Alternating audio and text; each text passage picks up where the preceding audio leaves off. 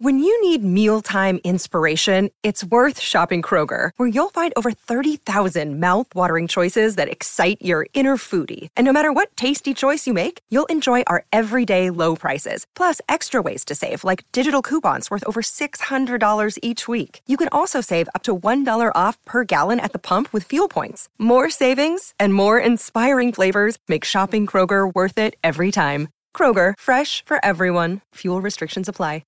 Cause I fame, ho,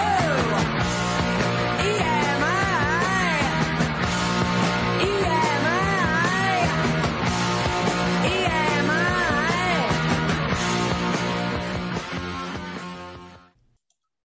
Hello, welcome to Intellicast. This is our best of. Thanks for listening to our best of. Hello, Brian. How are you? I'm doing good. How about you? I'm all right. We're just introing some of our favorite segments of the year, as we usually do. We've done this all 4 years, right? Yeah. Surprising that's come up this quick. It feels like just like yesterday we were in the middle of the season. But yeah, it's time for best ofs. Yeah, so the majority of these next 3 podcasts will be best ofs with some of our favorite episodes and some of our more insightful guests, I think. Happy holidays to all of our listeners. We really appreciate you. We enjoy doing the podcast each episode each year. Starting year 5 soon seems crazy to me. Hopefully we'll have some interesting changes maybe in year 5. We'll see. Yeah. But for now, the first interview you'll hear is Colson Stieber, who he's been on a couple of times, and he'll mention that in this episode. But Colson Stieber works at Communications for Research, and he built a new product this year called Ag Access, and kind of focusing on farmers and that kind of segment of the population and research. They're really experts in it. I think you'll really enjoy this. It's kind of a positive, motivating kind of interview, I think. Right, Brian? Yeah, I think this is a great one to kind of kick off the best of, because Colson was on back in 2020 when he was seeing a big downturn. This was him coming back, kind of giving us an update on that, and really how him and his company have done kind of a 180, and they're really doing well now. So I think this is a great one to kind of kick us off. And then in our second interview, we have Dan Fletcher, Chuck Miller. Dan works at Research Defender, formerly known as Sample Chain. Chuck Miller works at DM2. He's been in the industry for quite a while. And this is a kind of an interesting discussion around data quality. So I would highly recommend that as well. It's just a good discussion about how we all think about data quality, how we leverage Research Defender, and also kind of our research expertise. And so, it's about fraudulent behavior. It's about best practices. It's about lots of interesting stuff. I think this is relevant for probably every one of our listeners. Anything I missed there? Right. No, just even as we're talking about it, it might be something I even go back and listen to, because this was, again, one of our earlier episodes this year. And it's probably what we talk about is still relevant today. So it's probably a good one to give a revisit to. Absolutely. So without further ado, here's Colson Stieber in the first segment, and then the second segment, you'll hear Chuck and Dan and Chuck. Chuck and Dan, only one Chuck, but you'll hear everybody in these 2 episodes. Thank you all. Joining us today, Colson Stieber. He is the co-CEO of Communications for Research and Ag Access. He is also do we call it the immediate past president of the Great Lakes chapter of the Insight Association? Correct. Yeah. And so, man, I'm so happy to have you on today, because I think we're going to have a fun story to tell. So I'll try to set up a little bit. Colson, you were on, we just looked it up, April 20th of last year. And man, what a crazy time that was, right? April 20th of 2020 was really the peak of the shutdown.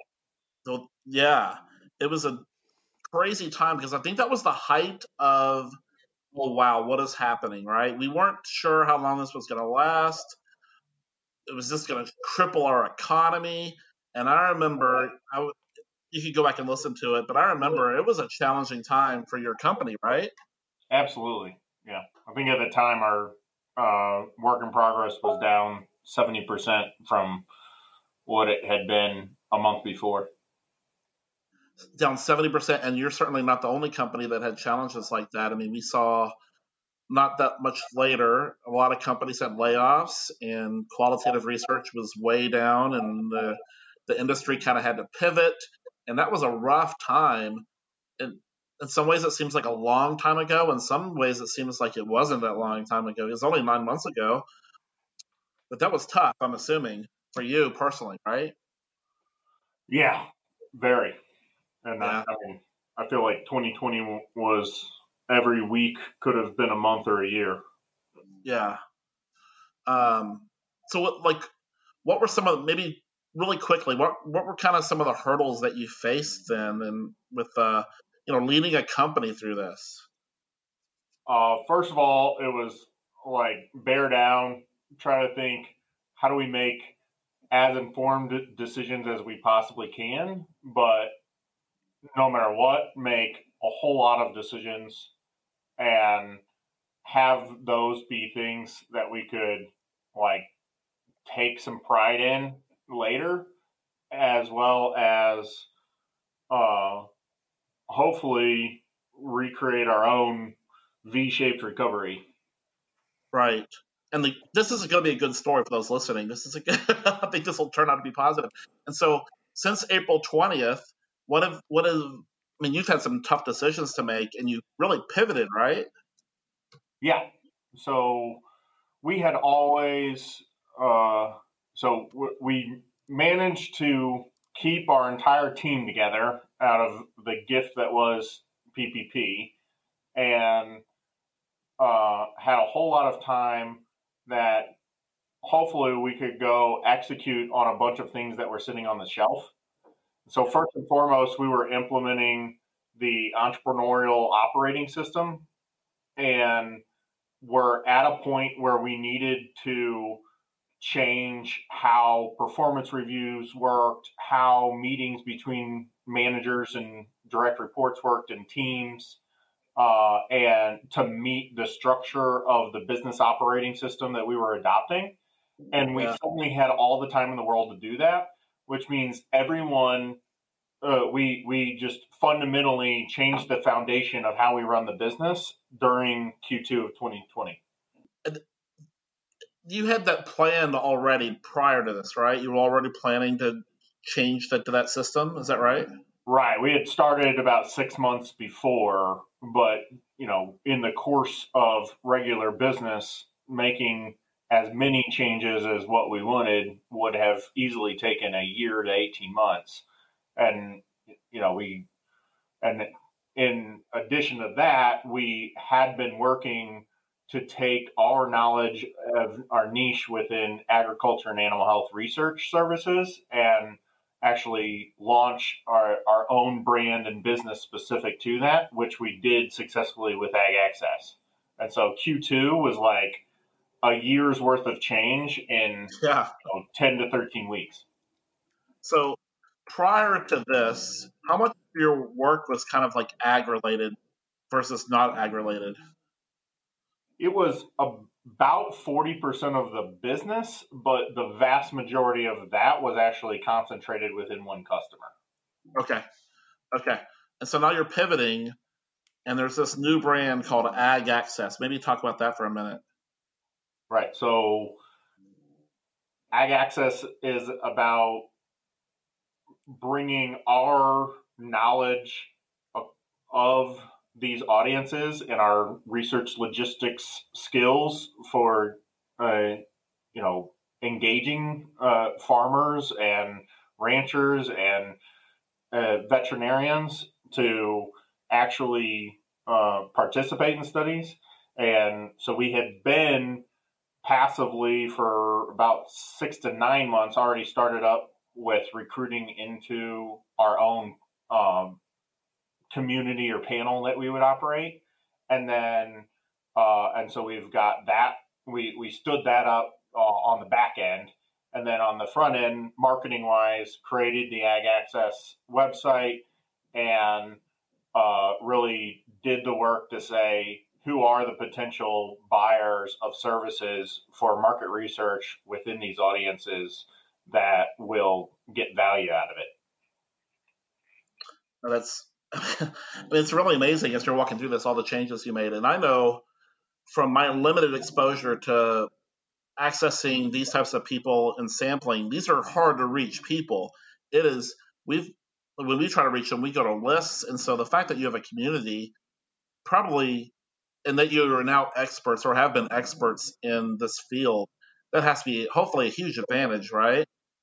Right. Yeah. I mean, we stood up in June with only a few thousand, and because we do have at least a form of critical mass of studies with that go to these audiences, and we now are investing and continually recruiting. We've now got already over 40,000 people across, and a lot of times what we're dealing with is profiling down to extremely unique niches. Like, there's only 40 pork powerhouses in the United States, and I need to be able to get as many of the exact role types as need recruited, let's say, for a qualitative study found. And so we've got really, a couple thousand data points getting tracked of all of the different, technically specific areas of specialty within ag and animal health. I can speak a little bit from the panel perspective, and we know that the best panels in our network from a B2B standpoint are ones that kind of focus on those industries, because it gets so technical. And you mentioned 2,000 profiling points for some people. That is really a key to quality, in my opinion, is working with a partner that understands that industry, because a lot of times clients, well, at least our clients, are more full service market researchers. Yours are probably more brands, but don't understand all of the challenges faced with recruiting and how to talk to them. And so I'm always a big fan of working with people that really understand that industry. Yeah.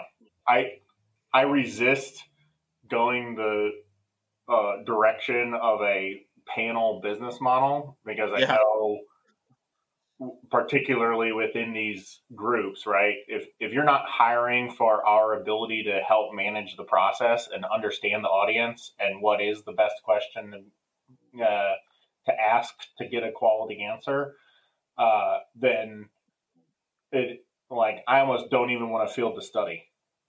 Right. And so we have it. We're still very much a data collection business and not bringing on full-time analysts, but we know enough to really help the consulting firm or the UX group or the full-service research consultancy,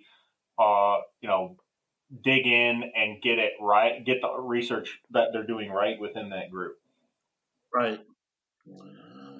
And so you have kind of a new internal management entrepreneurial system. I'm not sure if I said that right. And then you're kind of rebranding and you're refocusing a bit. And then on top of that, you have other challenges, I would assume, in terms of like working environment that most companies face. But, we're working from home, we're working remotely, and you have call centers, right? So how did you figure that out? We had 130 employees in our call center, which is where about half of our revenue is generated. And they had only ever worked in person, even though all of our, professional research team is generally been 100% remote. And that was an absolutely monumental undertaking. Luckily, like I said, we weren't laying anyone off, so we had the time to take to dig in. And my business partner and a couple of our IT people, understand all of the back end of how to get things set up to run right. So we had 65 people stood up and working remotely inside of 2 weeks. But that was, but then from there, the real challenge became, by the middle of June, we were actually in a position of needing to hire employees back in. And from the, and no one, the interesting thing is that no one left us because the job security was so welcome. But bringing in new people, from the end of June until the end of August, our turnover rate within a month of hiring people, unfortunately, was literally 100%. Wow. And that wasn't out of lack of trying to check all the boxes. It's that trying to onboard an employee that's only making a couple bucks an hour over minimum wage for a 100% remote job is ridiculously complex. Yeah, I can imagine, because you have, questionnaires, and you have QCing, and you have security issues probably with data. Yeah. I can imagine. I do think it's interesting that we just spoke about, for any company, the first two things that you talked about are huge undertakings, but this third one you described as a monumental undertaking, which really lends itself to the challenges. I mean, I can't even imagine going through all this simultaneously. Yeah, I was at work every day for a long time. Yeah. But the good news is that like our team and our business structure is set up that like we just changed our goals and everybody was aligned to like the goal that they were the decision maker in, right? Which gets us marching in the right direction, in the course of one meeting. Right. Have you had time to reflect on this at all? Because, by the way, during all this, you're serving as president of an important organization for our industry. On top of all this, you somehow found time to do that, right? Yeah, I think we stood up and started doing 2 webinars a month in May, and those were, those are fun to be a part of. And there was that element for me of, on the other, no one's buying anything right now, but on the other side of this, somebody's going to need to know who to reach out to. Right. And that on kind of the few data points I had, prior to 2020, almost every single person that had brought work to us had met me in person. So I was very much trying to solve for how an inside sales, less personal role would work. And luckily the data was coming in that the only thing that the kind of market understands that we're uniquely so good you shouldn't ignore us at is ag. And so that was the only work we were winning, which was super reaffirming to the idea that we were expending a ton of resources on getting the new website up and launching the company. Right. And despite all of this, you had a pretty decent year, right? You closed pretty strong. Fortunately, I end up not PPP round 2 eligible because we actually recovered so hard from June onward that we got ourselves back to even the 2019 revenue. Oh my gosh, that's amazing. And how's the call center? Have you kind of worked out all the kinks? You have a decent kind of structure there? Yeah, I mean, a big part of that operating system is that people set quarterly priorities that really get that decision making done by the people who are actually involved in implementing. And every single person had a goal around that after that data had come in September of how things were going, and we turned around and had our lowest ever turnover for the call center in fourth quarter. So wow. And we're still only hiring 100% remote because we've faced, multiple shutdowns. We've had multiple positive cases in office and had to close for cleanings, and that nightmare has made it so we're just making a permanent decision of everyone is only remote. There's a few people back in the office out of them being an employee that has been with us for a while who doesn't get stable internet connection in rural Missouri. You know, it's interesting. We talked about all the challenges you faced last year, and what normally would be a gigantic challenge, you just kind of glossed over like an afterthought that, oh, we've had multiple closings because of people, you know, getting a virus, like as if, you know, that's just normal day-to-day challenges that we face. But normally that would be huge.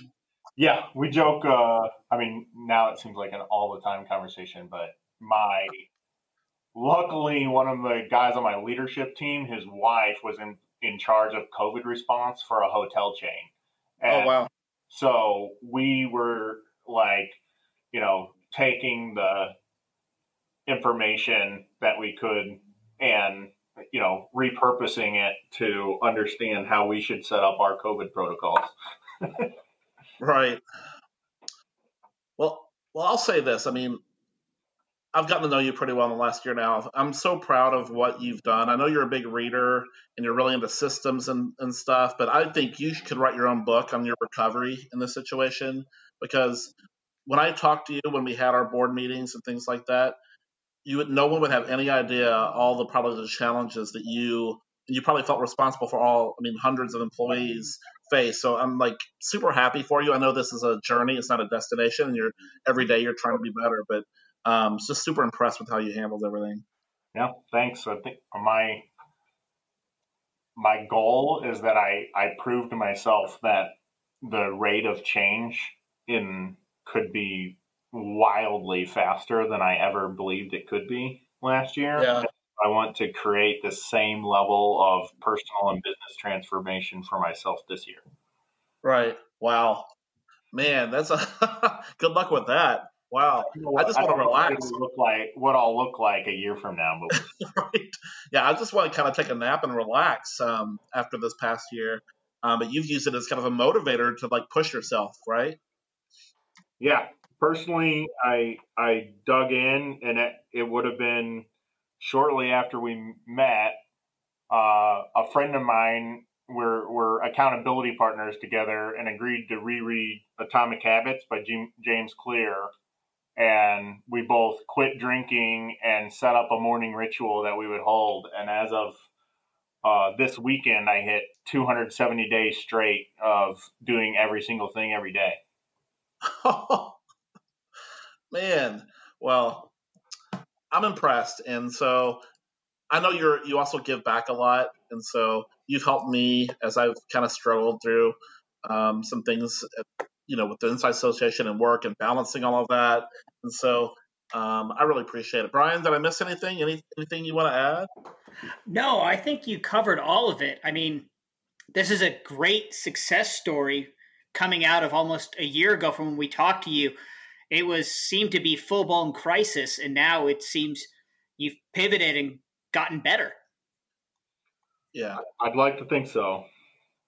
Hopefully it's not too vain. It was not without its insane stressors. Right. Well, Colson, thanks for joining. If our listeners have any questions about ag research, about the challenges that Colson's faced and how he overcame them, how can they reach you, Colson? The easiest is on LinkedIn. Okay, cool. Go to Colson Siebert's LinkedIn page. Yeah, go to Colson Siebert's LinkedIn page. And again, thanks for joining us. It's such a cool story from where we were last April to where you are today, and happy to share it. And hope our listeners enjoyed it as well. Everybody have a good day. Joining us now, we have Dan Fletcher and Chuck Miller. Hey, guys, thanks for joining. Hey, thanks for having us. Yeah, thanks for having us.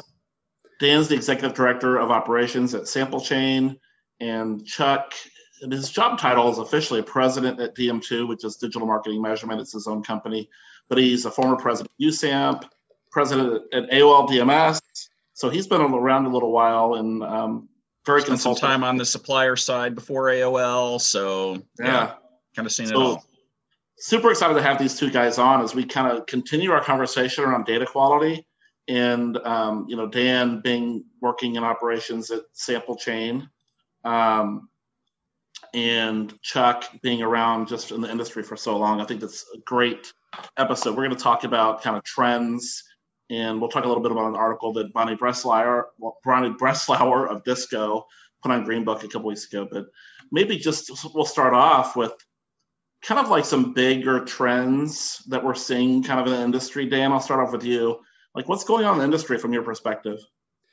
Yeah. Yeah. Thanks, guys, for having us. Super excited to be here. Yeah. Happy to talk a little bit about what we've seen on our end. I think it's sort of equal parts what we're hearing from the customer side of things, then also what we're seeing in our data. We talked a little bit back in December about the Q4 election cycle and the impact that had on the industry. Huge spikes in the demand for surveys, especially around the election, and perhaps outpacing supply in some elements. We definitely saw an uptick in fraud as a result of that. We saw a lot of the exchanges and platforms that we worked with having to really increase their CPIs to get that sample, and that led to a lot of fraud.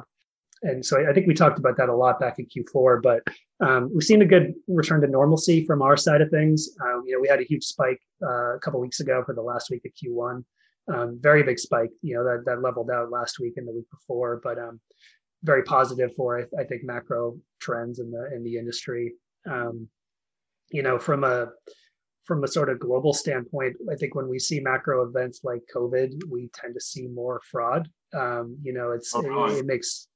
It makes sense. I mean, there's, a dip in the economy due to COVID leads to, more people unemployed. I mean, think about it, all the people that are home. It's essentially everybody, lots of time on their hands, low opportunity cost of that time. We always think about things as opportunity costs. What's the, in terms of our MO and how we try to block sample, but it's definitely worth it for a lot of time for these fraudsters to spend at home and trying to break into these surveys. So we're busy. Yeah, I bet. And Chuck, I bet that all of the things he's talking about, that puts some challenges from your perspective, right? When there's a quality concerns, there's a spike, that makes it tough on you, right? Yeah, absolutely. So, I'm advising a number of companies on data quality. So for me, fraud, data quality elements kind of all blend together at the end of the day from an insights perspective, right? So there definitely have been challenges last year, and we saw that escalate throughout the year. And, in general, we've always talked about fraud and data quality and stuff as kind of an escalating arms race, right? I mean, it's something that we've been working for 20 plus years at this point in online research to try and to tamp down. And it seems like as soon as we come up with something, to combat an element, there's always something else popping up to address. But so from kind of an insights perspective, I think, some of the stuff that I've seen this past year are, fraud manifests, typically as brand overstatement, both from kind of an attitude and usage standpoint. That can be kind of a key indicator. People see changes in data, you begin to dig, and sure enough, a lot of fraud, comes across as people overstating in an attempt to qualify and provide happy data and provide the data that they think people want to hear. So, that's kind of some of the stuff that we see. I think that in terms of other trends, I've seen more people, I think, paying attention to really looking at kind of different sources and examining kind of inherent characteristics. It used to be that we would kind of lump together different types of sample, river sample, panel sample, all of that. I think that people have gotten wise to, you really can't look at it necessarily by type anymore. You really need to dig down to the provider level, look at the characteristics that you're getting there. So I've seen, greater emphasis on that. That was something that I had, always kind of preached when I was at AOL. It was something that, we developed one of the first river samples, and we would draw people from across AOL properties, Time Warner properties. And I always worried about what are the underlying characteristics now that I'm sourcing from sportsillustrated.com or CNN.com. And demos held constant don't necessarily mean you're going to get the same data based on source. So I think people are a bit more wise to that, which is fantastic. And then maybe, one more might be more time spent looking at device type. People beginning to realize that, mobile is such a high percentage of surveys that you really need to think about mobile respondents differently than desktops. And, it all comes together to form the whole. It's not necessarily, one or the other, and you need to design for both and those kinds of things, help data quality, but also kind of help on the fraud front too. Making sure that you've got, good responding experience and all of that at the end of the day is going to get you to the right data at the end. So just some of the trends I've been seeing. Well, I have so many follow-ups just from both of you guys on the first question. So maybe I'll go back to you, Dan. You mentioned that we saw a surge in fraud last week. We saw it, at the end of last year as well. What does it kind of look like from your perspective? How do you recognize it? What are the things that you're kind of the identifiers maybe we have something going on here? What does it kind of look like? Yeah, that's a great question. I mean, I think all of us in particular, because we're all working with third-party data, in its purest sense, we're just trying to look for outliers in the data. We've layered a lot of machine learning models to do regression analysis and decision trees and a number of those methods so we're really just looking at, all the different variables that we have for respondents. It goes as high as IP addresses and down all the way to metadata within a user agent, and just looking for anomalies, things that look very out of the ordinary. Subnets are a pretty high correlative variable on there too. What that would mean is, IP addresses that are just slightly off, as those are probably people that aren't on VPNs or proxies, but are just really, changing their IP addresses within their home network. So it's a lot of little things, and we're just trying to look for outliers. The subnets one is a big one we've seen blow up. We're seeing a lot of within the same survey, these slight variations in IP addresses. But also, our models give us a lot of that information too, and just saying, okay, this survey was seeing, 2 respondents a minute, and now it's seeing 200 respondents a minute, and they all look kind of similar. So throw up the red flag, and we're blocking a lot of this traffic, but also we need to let our supply chain know that that's happening so they can action off of it. Yeah. At its purest sense, it's just anomalies in what we'd expect. Well, that makes sense. And Chuck, you mentioned a good point that I always recommend as well about device usage and looking at device type. And one thing is I feel like we have more information on especially mobile devices than we used to. That's helpful for me, but what are you looking for when are you sorting the data by device or sorting potential fraud by device, or is it just one other thing that you're looking at in addition to open ends and other fraud checks? Yeah, a lot of times it's, quickly looking at it by device type, especially things like open ends. It's something that we know that, typically you're going to have a little shorter open end. But really looking at patterns and, it kind of goes back to the survey design too, and making sure that you think the survey design was appropriate, because you're, potentially going to have more overstatement with a clickable mouse on multi-list response type questions than you might on a mobile device, things like that. Just looking for some patterns in the data, and just being conscious of survey design. I think that we know that, your real estate is limited. Attention spans tend to be a little bit more limited, it appears, on mobile devices as well. There was an old APOR standard that, 18 minutes is the time that you need to worry about in terms of survey length, because over 18, you're going to start to see decreases in data quality and things like that. And I think today it's more like 12 to 15 max, and gravitating toward the shorter end when you're working with mobile devices. Yep. And another thing that you mentioned, which I just had a conversation with a client about, is brand overstatement, which, man, it gets tough when you're talking about data and, when people are evaluating brands, and especially during a weird period of time, such as COVID, when people's kind of attitudes and behaviors are already changing, right? We're all over the place. So it's less predictable or understandable maybe than in a normal environment. And then on top of that, you have the influence of possible fraud and possible poor quality. I know that for me, that's really tough to kind of manage when you're talking to clients. I bet it is for you as well. It has. Yeah. I've been called in to help analyze a number of situations this year where tracker data has changed. And you just have to, go through the motions of looking at it by device type, looking at it by source provider, all of these different things to kind of tease out where you think the change came from. And then from there, you can begin to dig, is it actually fraud? Was somebody infiltrated with either, the cottage industry of the group of folks coming in to try and get incentives, or bots or something along those lines. But it just takes lots of teasing out of the data in many cases. Yeah. Well, I love having you both on because we all have to kind of work together as a team on this, right? Like you have Dan who's monitoring this almost basically for his living, right? And then you trying to take that data set and ensure it's right for the client.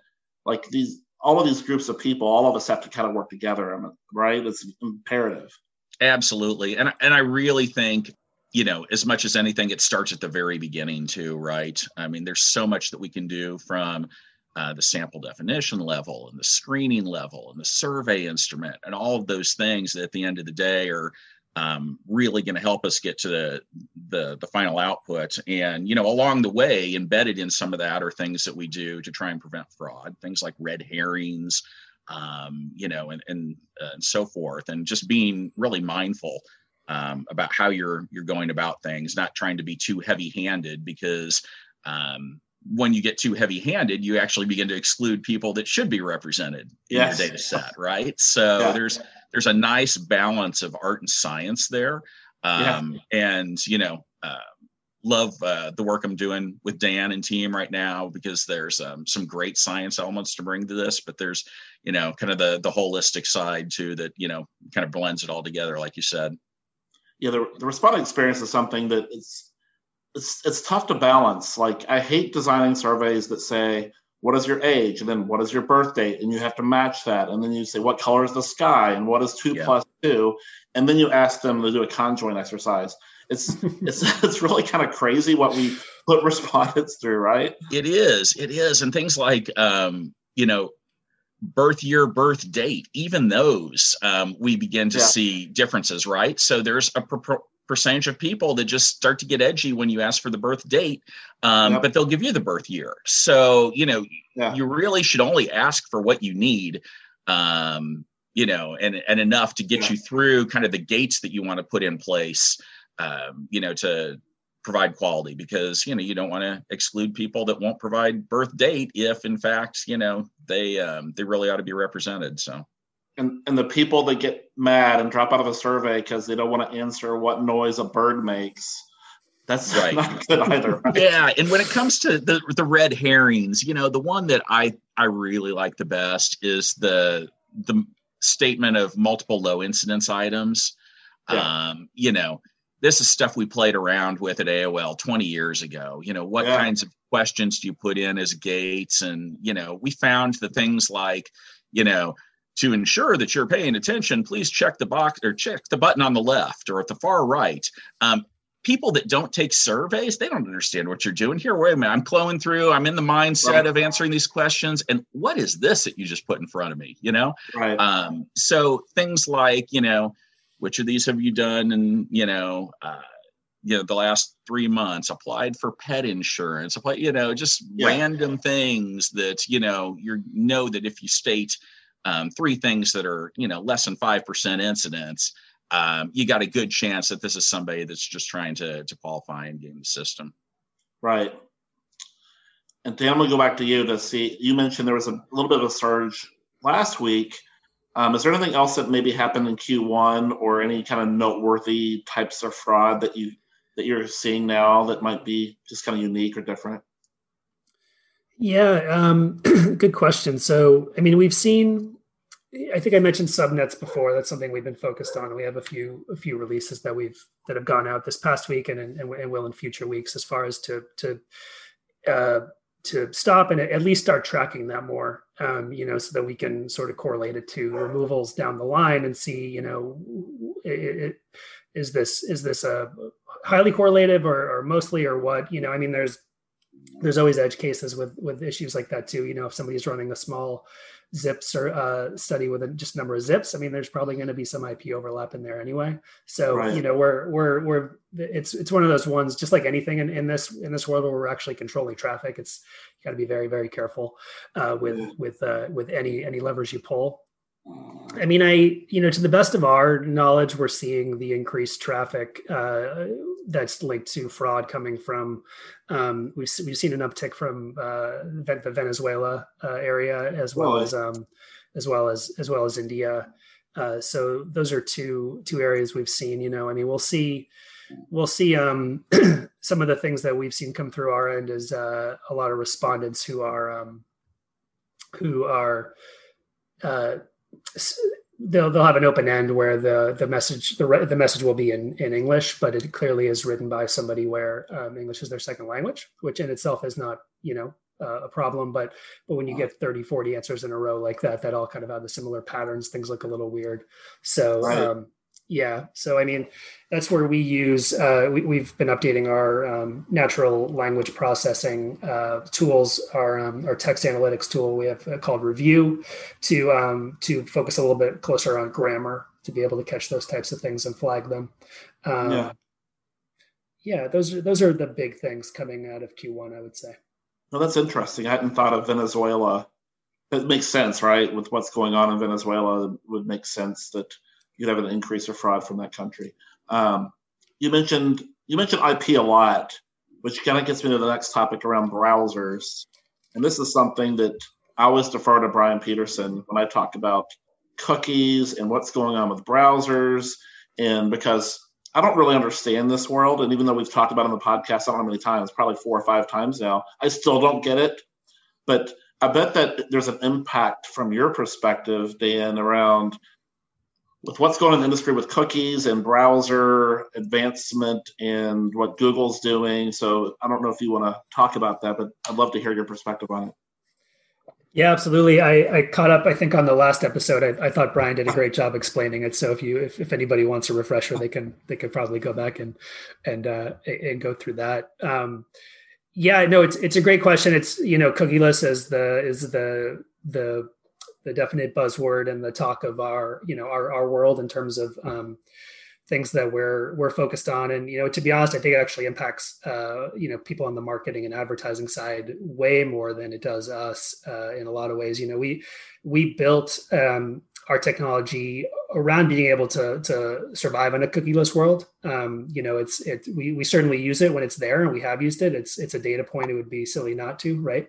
But with the move to the sort of opting out of first-party cookies, of third-party cookies, it just gives us one less variable to be able to use to make a decision and to identify the same respondent. But we've kind of put our focus away from that in the past anyway. So it shouldn't have a huge impact. Slightly lower rates of conversion on digital fingerprinting and things along those lines. But, like anything, we'll adjust over time. I think it'll be a slow rollout on all this. And there's still, a number of a good percentage of our traffic where we still see, the browsers, the cookies from the browsers. So we're just trying to stay on top of it. Cool. And that kind of leads me into the next topic, where Bonnie Breslauer, she put a article. She works at Disco, and she's been in the industry for a long time. Everybody knows Bonnie. And she wrote an article entitled Market Research Fraud on the Rise, Let's Conquer It Together. I love the kind of overall theme of it, which is really collaboration, which is why all we're here today, is collaborating to help talk about this challenge and help maybe others and work together as an industry to conquer it. Because I've said before, I really think the insights, whatever you want to call our industry, res tech, insights, survey research, is not working at full capacity. I think we can double or triple in size if we can provide more confidence in decision makers that data is real. I think there's a lot of skepticism, and some of it's certainly warranted, but some of it maybe isn't.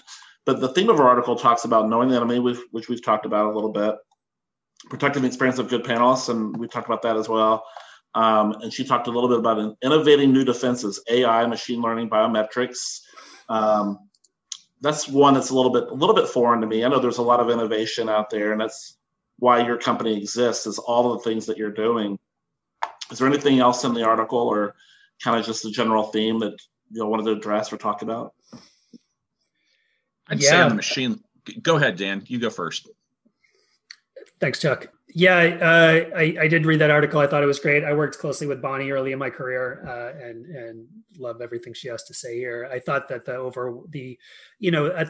the high level, just the general, we should be working together more on this is right on. I mean, you think about the hits that the political polling industry has taken from 2016 and 2020 with, whether or not you want to argue those were misses, there's a perception that it was a miss, and that causes the data to be questioned. And, I think that's bad for that industry. And I think we should sort of think that way too, and be working together. We're all going to try to get a leg up and have a better technology and market ourselves that way. But the basics here, we're all working with the same variables and trying to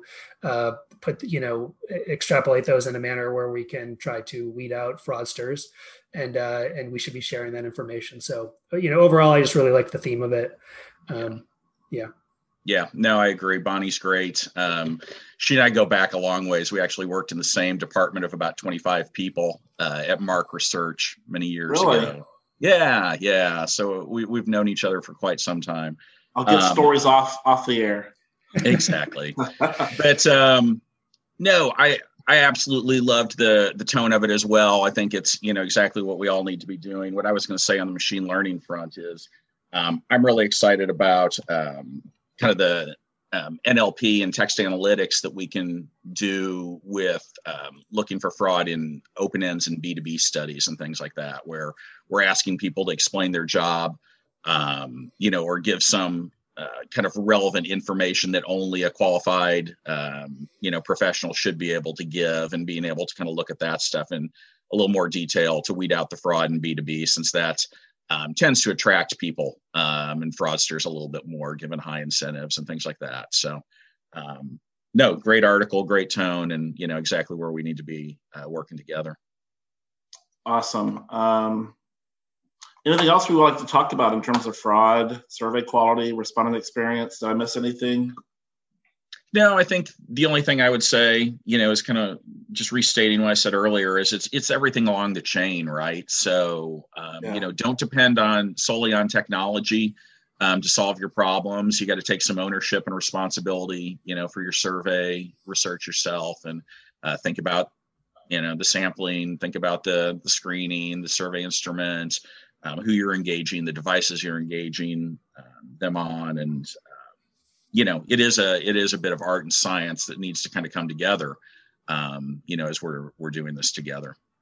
Yeah, I love that message, Chuck, that it's amazing how often I see a data file that has a really poorly written screener, and a really strong screener is so important to ensure that it's not easy for anyone to just get through, that you're talking to the right people. And then the questionnaire design, I think those are skills that, unfortunately, there used to be a lot of rigor around questionnaire design. There was, and I hate to sound like the old guy in the room, but it does seem like, not as much attention is paid in many cases to those sorts of things, and it can just, have such a huge impact on what you get at the end of the day in terms of the final data set and the insights that come from it. Yeah, I always think back to my days. I was a telephone interviewer, and this is a long time ago, the late 90s. And I remember that, and this still happens today, that a group of telephone interviewers would get into a room and there'd be a briefing where they would go through the entire questionnaire. And let me tell you, these telephone interviewers are detail oriented. They would question every little word on that questionnaire, right? And that would help the questionnaire design, because they understood how a respondent hears the question. They hear the question or read the question, in the case of online, different than how we as researchers think. And so that was such an important step in the process that I hope that for some reason we've been doing I mean, we're well into 20 plus years in doing online research. And I don't know, we've never, generally, I'm speaking very general, we've never really kind of taken that quality check. No, you're right. You're absolutely right. I mean, I remember, I was doing research on phone and mall and paper before there was online. So I totally get what you're saying and know that is a huge part of the questionnaire design process, that we would get feedback from the Watts Center saying, hey, we've got, people think we might want to do this way. So, maybe in those cases, the replacement is that you run it by a colleague, right? I know we're all busy and everything, but don't be afraid to, either ask a colleague or ask, a sample provider or somebody you're working with, get another opinion on, hey, is there a better way to do this, or is this the right approach, or, what are the implications of certain things? Yeah, and the point of this is that Dan and his team, they can do a lot to prevent fraud and to help with data quality, but the researchers have a huge role in this and working collectively. So, Dan, I don't know if there's anything to add on your end in terms of what you guys are doing to help the researchers. Yeah, I mean, I'll say, like, I do spend, I think partnerships is a word that I've, tried to it's something I've tried to develop with all the customers that I work with and over the years. And I think it's so key in this element too. I mean, you mentioned survey design, a lot of, if we get an escalation of, hey, this doesn't seem right for XYZ, the first thing I'll try to do is get a copy of the screener and the survey itself and try to understand what the, objectives of the survey was. It might be, it might be a bot that got into your survey, and it might be that easy, but it might just be that the way it was written or the logic or something didn't make sense. And that's, and it's all data points that we can look at. And, I mean, one of the reasons I love this job is it's just a giant puzzle, right? It's, you've got, it's a little bit more, it's pretty abstract from the survey standpoint. And then we just have an insane amount of data on that we can layer on top of that and try to tell the story. So now, and I say partnership in that it's, I think it's understanding what the objectives were. I'm happy to offer my expertise for what it's worth on the research side of things, although I tend to leave that to the experts. But if you can come back and understand that, I think we're all better for it. We update our model quite often with insights we find about, especially on like the text analytics side of things. We're literally, it's natural language processing. We're getting a sentence and trying to make sense of it without even the context of the question itself. So I love learning about what the objective was so that we can train our model to actually understand whether it's the right or wrong answer as far as what was being asked. So it's a lot of fun. And on the puzzle solving and insane amount of data front, I love the extra data that I've been able to work with when Sample Chain's engaged in studies, because it does, on top of all of the survey data and the behavior that you can trace there, give you a lot of context for what else is going on behind the scenes and what the data represents. So it's part of solving the puzzle, and that's kind of a neat new front to be working in. Well, I really appreciate you guys coming on and having this kind of discussion around quality. How can people, if people want to reach out to you, Chuck, how can they reach you? Email is great. Chuck at DM2, which stands for digital marketing measurement, as you said. Chuck at dm2corp.com. Okay. And Dan, how can people reach you? And if you want to tease any maybe press release that might have happened already, feel free to do that as well. What a coincidence you brought that up. That's yeah, absolutely. You can reach out to me at dfletcher@samplechain.co for now until next week, at which point we will be dfletcher@researchdefender.com. We are announcing our rebrand on Monday the 19th. which will, by the time this launches, have already happened. So you heard it here first. If your name is Brian, and if not, you probably heard it with the rest of the industry 2 days ago, I think, after this launch. So yeah, we're super excited about that announcement. I think it brings a little clarity in terms of what our objective and our mission is in the marketplace. And I'll save my making fun of your name till the next episode, but it's too perfect. It explains exactly what you do, and it's spelled correctly. So congratulations to you and your team. That's a big rebranding. I love it. Oh, well, thank you. Appreciate that. And thanks for having us on. This was great. Yeah. Thanks everybody for listening. And please reach out to Dan or Chuck if you have any additional questions. They're certainly experts on this topic, and two of the best. So thanks for listening.